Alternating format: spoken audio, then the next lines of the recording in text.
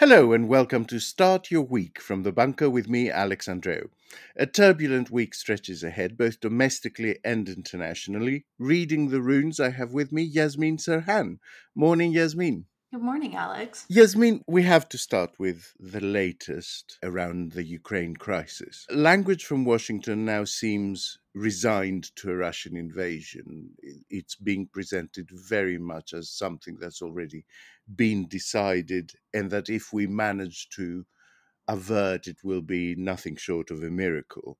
But every expert I've seen talk on this says that Putin has had big concessions by threatening action and that escalating the conflict has only downsides for him. So why are we still heading towards escalation? I mean, it's a very good question, right? And I think it's the question that we've had for the last, week and more. It feels like we're almost kind of waiting for someone to blink, right? And Hmm.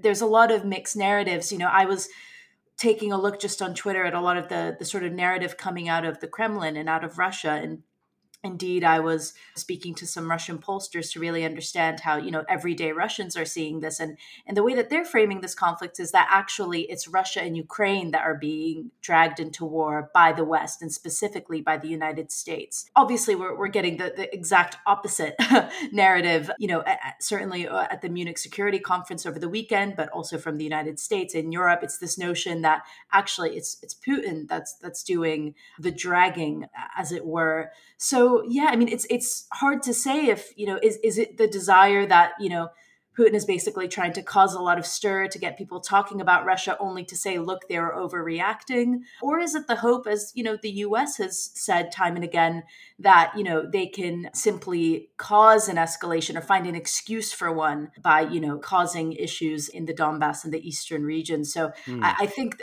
very much the U.S. concern, which was echoed over the weekend, is that the U.S. warnings of false flag operations, that we're already kind of seeing them play out in a lot of the sort of exchanges that were taking place in the East, and that there's a concern that Putin might point to one of those explosions or something and say, "Aha, look, they're causing Yeah, yeah. issues, so they've given us a reason to go in." Emmanuel Macron seems to have brokered a Putin Biden summit. News dropped after midnight, our time.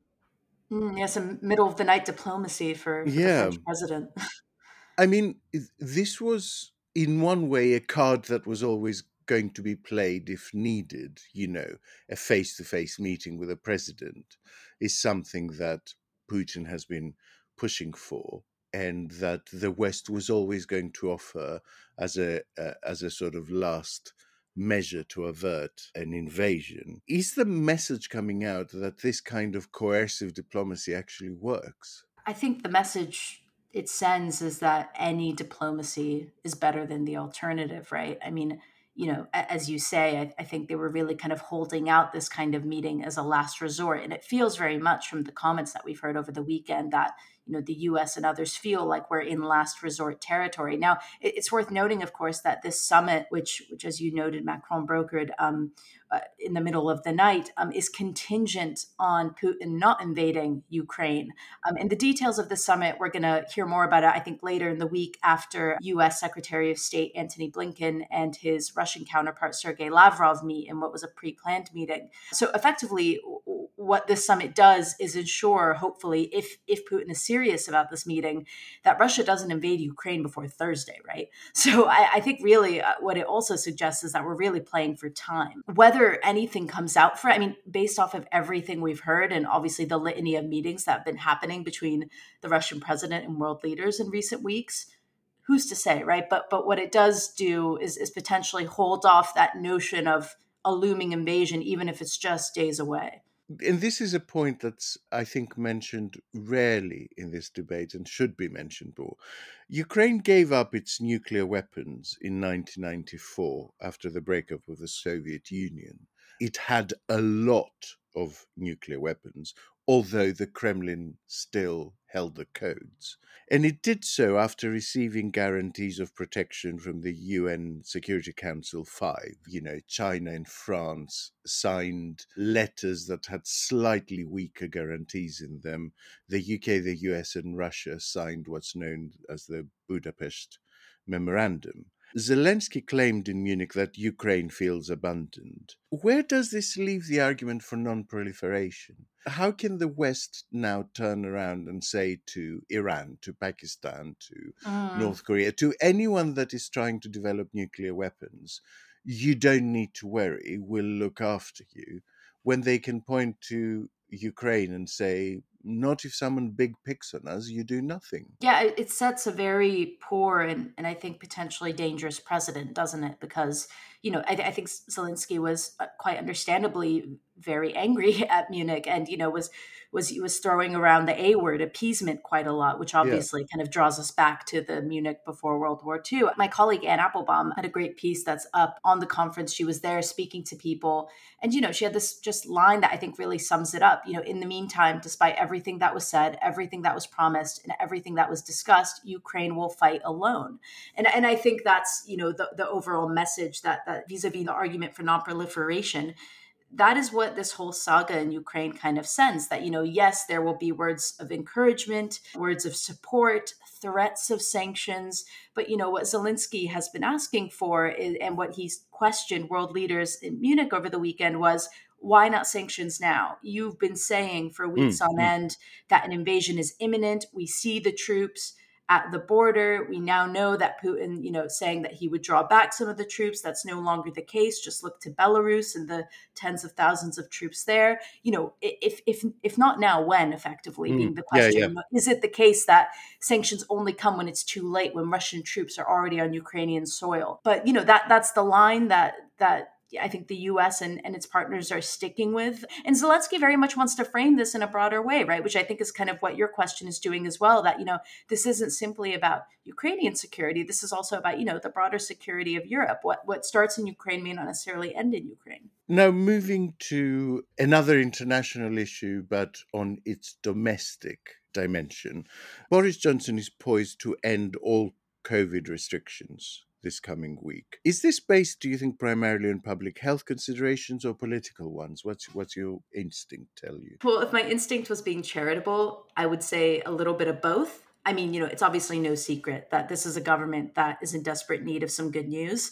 After the last few weeks of Partygate, I think to, come around and tell the British people, hey, look, we're entering the new You phase too of the can pandemic. party now. Yeah, exactly. Everyone's going to be able to party. It's fine. I think there is a desire, obviously, to kind of, after coming on 2 years of this pandemic, to basically shift to, I think, what the government has described as, less government legal mandates, more your decision. Like with every other illness that you get, that people need to. There will be guidance, of Hmm, course, hmm. telling people to do the right thing. But we would hope, and I think this is the government's hope, that after 2 years, people know that if you test positive for COVID, that you need to stay home, or you should do. Hopefully, I mean, at least for myself personally, just as someone who touch wood really doesn't want to get COVID, and who knows many Yeah. people who have, that, this is not something I want to get. And I'd like to think that, our etiquette post pandemic is that, even if you have a sniffle, you wear your mask, you try to spare your friends and loved ones and Yeah, strangers even. there's already noises, I'm afraid, from the usual backbenchers that,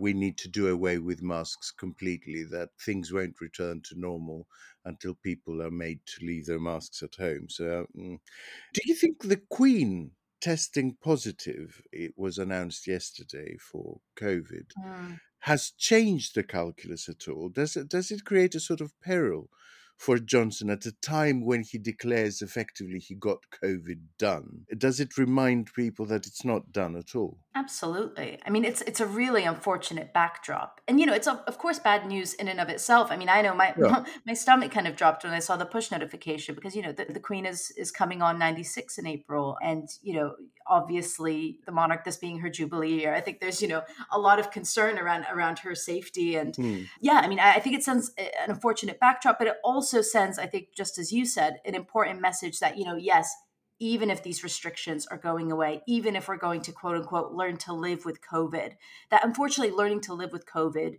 means that important people in your life, maybe yourself, maybe even the Queen, are still going to get this disease. Now, hopefully we have better treatments. We'll be able to handle it better. I mean, that's the hope, right? But yeah, that we're not out of the woods. And indeed, anyone, even the monarch, can still get this thing. Do you think business is going to react by pushing people to get back to full office working, or having discovered a model that's more mixed and probably has lower costs, is that likely to persist? Well, I can tell you from my own experience, I'm speaking to you from my dining room table, where I have Mm. been since March 2020. Judging, just anecdotally, having spoken to friends in a variety of sectors, it really does seem like mixed is kind of the way I think a lot of people are going. And I think that's because, we've kind of come to a point 2 years on into this thing that, people now know that they can be just as, if not more productive from home. Obviously, I think a lot of people are quite keen to get back to something resembling quote unquote normalcy, but I don't even know if any business really has the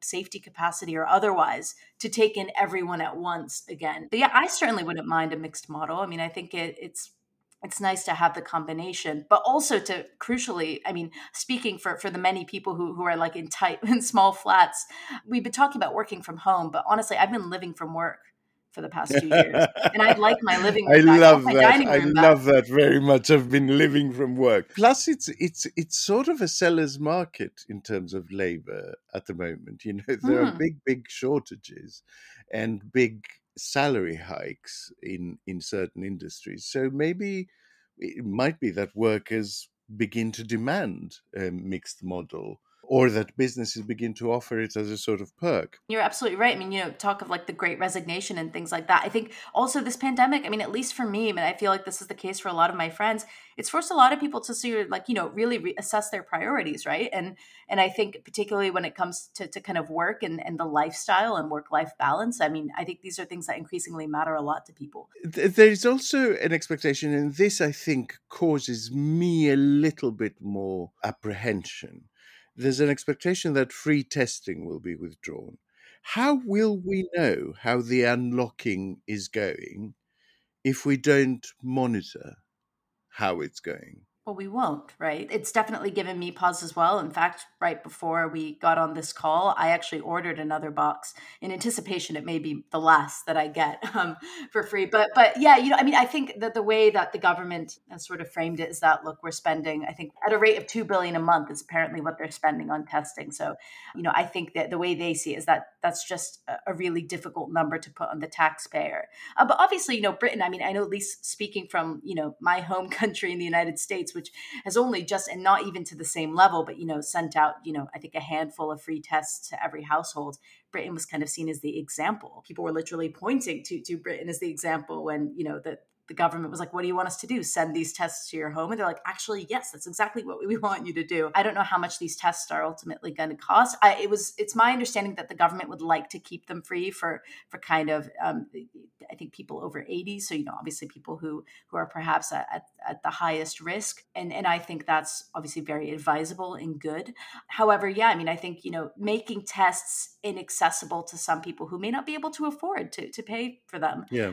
and therefore, being kind of put in the position of having to take more risk. I mean, perhaps that is what quote unquote living with the virus means. But I think, as you rightly noted, that also means not really knowing when you're living with the virus and Yeah. where until it's too To late. me, that means entirely the opposite. It's actually ignoring the virus, pretending it's not there. The monitoring aspect of it, if you are serious about living with COVID, the monitoring aspect of it is key. We shall see how it shakes out.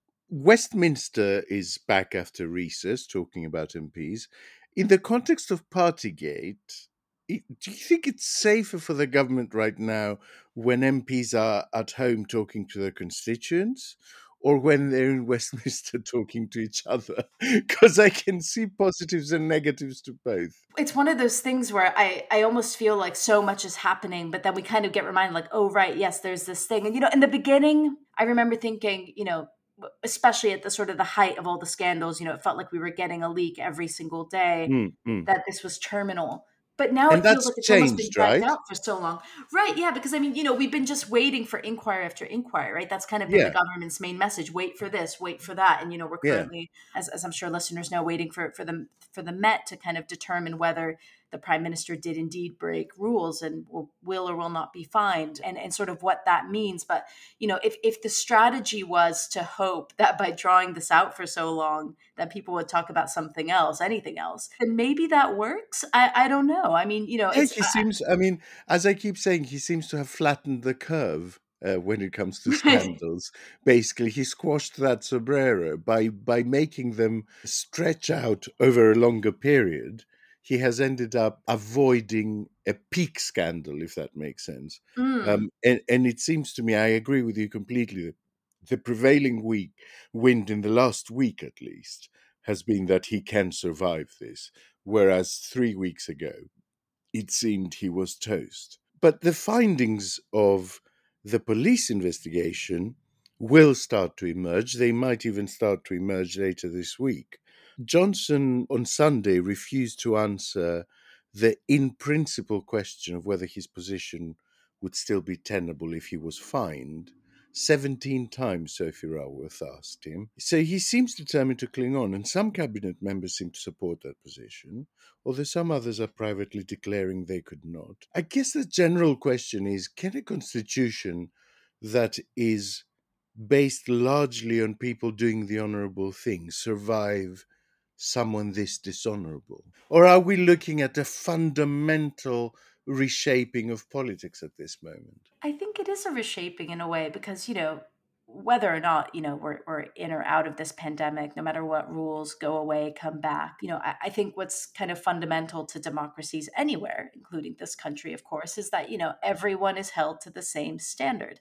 And of course, we know that inequalities exist. We know that some people with means, I had a piece out recently about how, experiencing and learning to live with the pandemic is very different if you're, among the super wealthy. We know these things exist, but it's quite different even if your leader happens to be super wealthy or super posh or whatever. There's this notion that, they set the rules, they live by them as well. And I think what this whole scandal did, and what this prime minister did, was kind of really upset that expectation and offend it even. It makes it, I think, very difficult to glean what anyone might resign over now. Let's move on because it's quite depressing. I've Yeah, depressed myself. yeah. If there's anything we have a lot of in this country, it's weather. And there's another storm, Franklin, that overnight caused flooding in Northern Ireland and the north of England. And there's a fourth one, Gladys, that may also graze us in the next few days. Many people are without power. Is this an underrated electoral risk for the government, do you think, with local elections only weeks away? Is it creating pockets of people who just see the government as useless in a really practical way? We're not talking now about scandals. We're not talking about their ethics, their morals. We're talking about people that think it shouldn't take 10 days for their power to be restored. And the government is failing at that really basic level. With everything going on, I nearly forgot that we actually are a couple of months away from local elections. Yeah, I mean, look, I Mm. mean, I think it compounds into everything, right? And yes, certainly, if you are among those who yeah don't have things as basic as power, or kind of the a litany of other issues that unfortunately come from a lot of these extreme weather events, then yeah, absolutely, I think that's a concern. And look, if I were the government, I really try to just feel like even just to be seen to have a handle on kind of even just the basics. Like you can't just focus on the big tickets like Ukraine and even the pandemic to an extent and stuff like that. I mean, there are Mm. Mm. there are sort of the closer, literally the closer to home crises as well. In other news, Liz Truss is meeting with Maros Sefcovic today in Brussels to negotiate further on the Northern Ireland protocol. Now, the noises are very positive from their two teams and very, very negative from DUP politicians. Do you think a decision has been made to actually ignore the DUP hecklers, as the government might see them, and press ahead with finding a workable version of the protocol? It seems to me the mood music has changed slightly since Liz Truss has taken over? My immediate response, and this is as someone who unfortunately has been following this particular story as much as I probably should have, is that I feel like this wouldn't be the first time the DUP has kind of found itself being ignored, right? Yeah. I just feel like this issue kind of, I mean, it felt like it was really kind of front and center for a while, and then it kind of Mm. just slipped. What's the alternative, right? If other than trying to make this protocol, which was agreed by both Yeah. sides, work. Yeah. Now hardly seems like the time, particularly when we're facing, what could be, a potential war in Europe, Yes. Yes. to That's true. sort of start fighting with our European partners and neighbors over a border that, as far as they're concerned, the Mm. situation was already agreed to, right? The other thing that caught my eye is the national insurance hike, which is due to come in on the 1st of April, a mere weeks away and just before those local elections. The Prime Minister and the Chancellor of the Exchequer tried to draw a line under it, writing this joint piece that said, "Oh, we have to raise it in order to fund social care, etc." And they tried to say the matter is closed. There's going to be no U-turn. But I've been surprised that the issue has persisted, both for many backbenchers in the Conservative Party, obviously for the opposition, but also for some of the right-wing media that would traditionally be supportive of this government. They continue to slate it over this proposed national insurance hike. Do you think there is space for a U turn, or do you think they're going to press ahead? Yeah, I mean, I've been seeing reports about a lot of unease at the Treasury, and I think for all the reasons you just outlined, understandably so, right? I mean, I think this is a government that, as we know very well, is not immune to U-turns. They've done them many times, and I think given the fact that, as you say, an election is approaching, and obviously this is a government that again would very much like to kind of be putting forward as much good news as it can ahead of that poll. I wouldn't personally be surprised if there was a U-turn on that. Obviously, I think that would cause a lot of issues between number 10 and number 11, as it were. Finally, Trump, and I love the fact that Trump has become a finally item. He occupies the same position in news as a video of a cat wearing a tutu. So, Truth Social is set to launch today. Trump, his family, and his associates are increasingly in legal jeopardy. Stories emerging that are outlandish about him flushing away papers. Hillary's making a comeback on the speaking circuit. She made quite a scathing little speech about it all at the weekend. And the midterms are only months away. What do you make of this whirl, and what should our listeners look out for in US politics over the next few weeks? I mean, it launches today, so I guess we'll find out soon. I went on my app store just to see if I could find it, and I couldn't yet. So I don't know if it's something that's kind of being limited to a U.S. audience for now. But yeah, it launches today, and according to former U.S. Congressman Devin Nunes, who heads up the Trump Media and Technology Group, he told Fox News that they're hoping it will be fully operational in the U.S. by the end of March. So you said finally, Trump, but actually, I think we're going to find that we're going to be hearing a lot more from the president now that Right, right. he's back on us.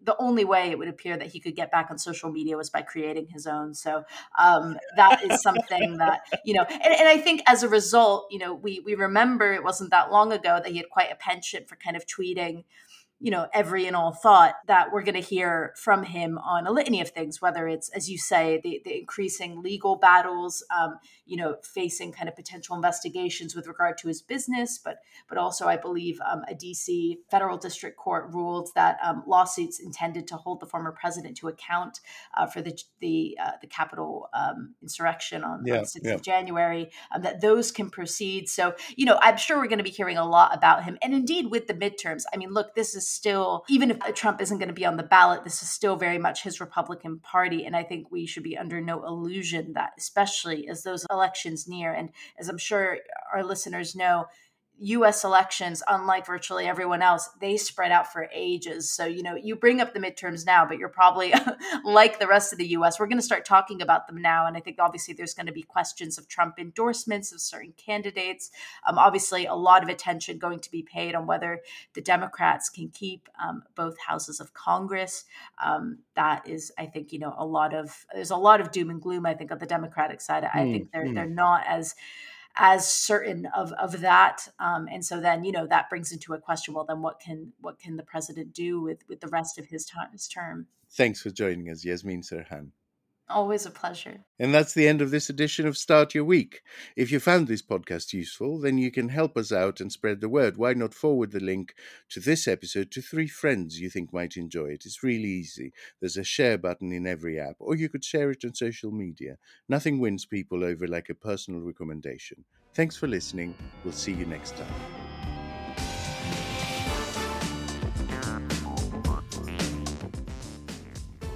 The Bunker Daily was presented by Andreou with Yasmeen Serhan. The lead producer was Jacob Jarvis and the audio producer was me, Jay Bailey. The group editor is Andrew Harrison, theme tune by Kenny Dickinson. The Bunker is a Podmasters production.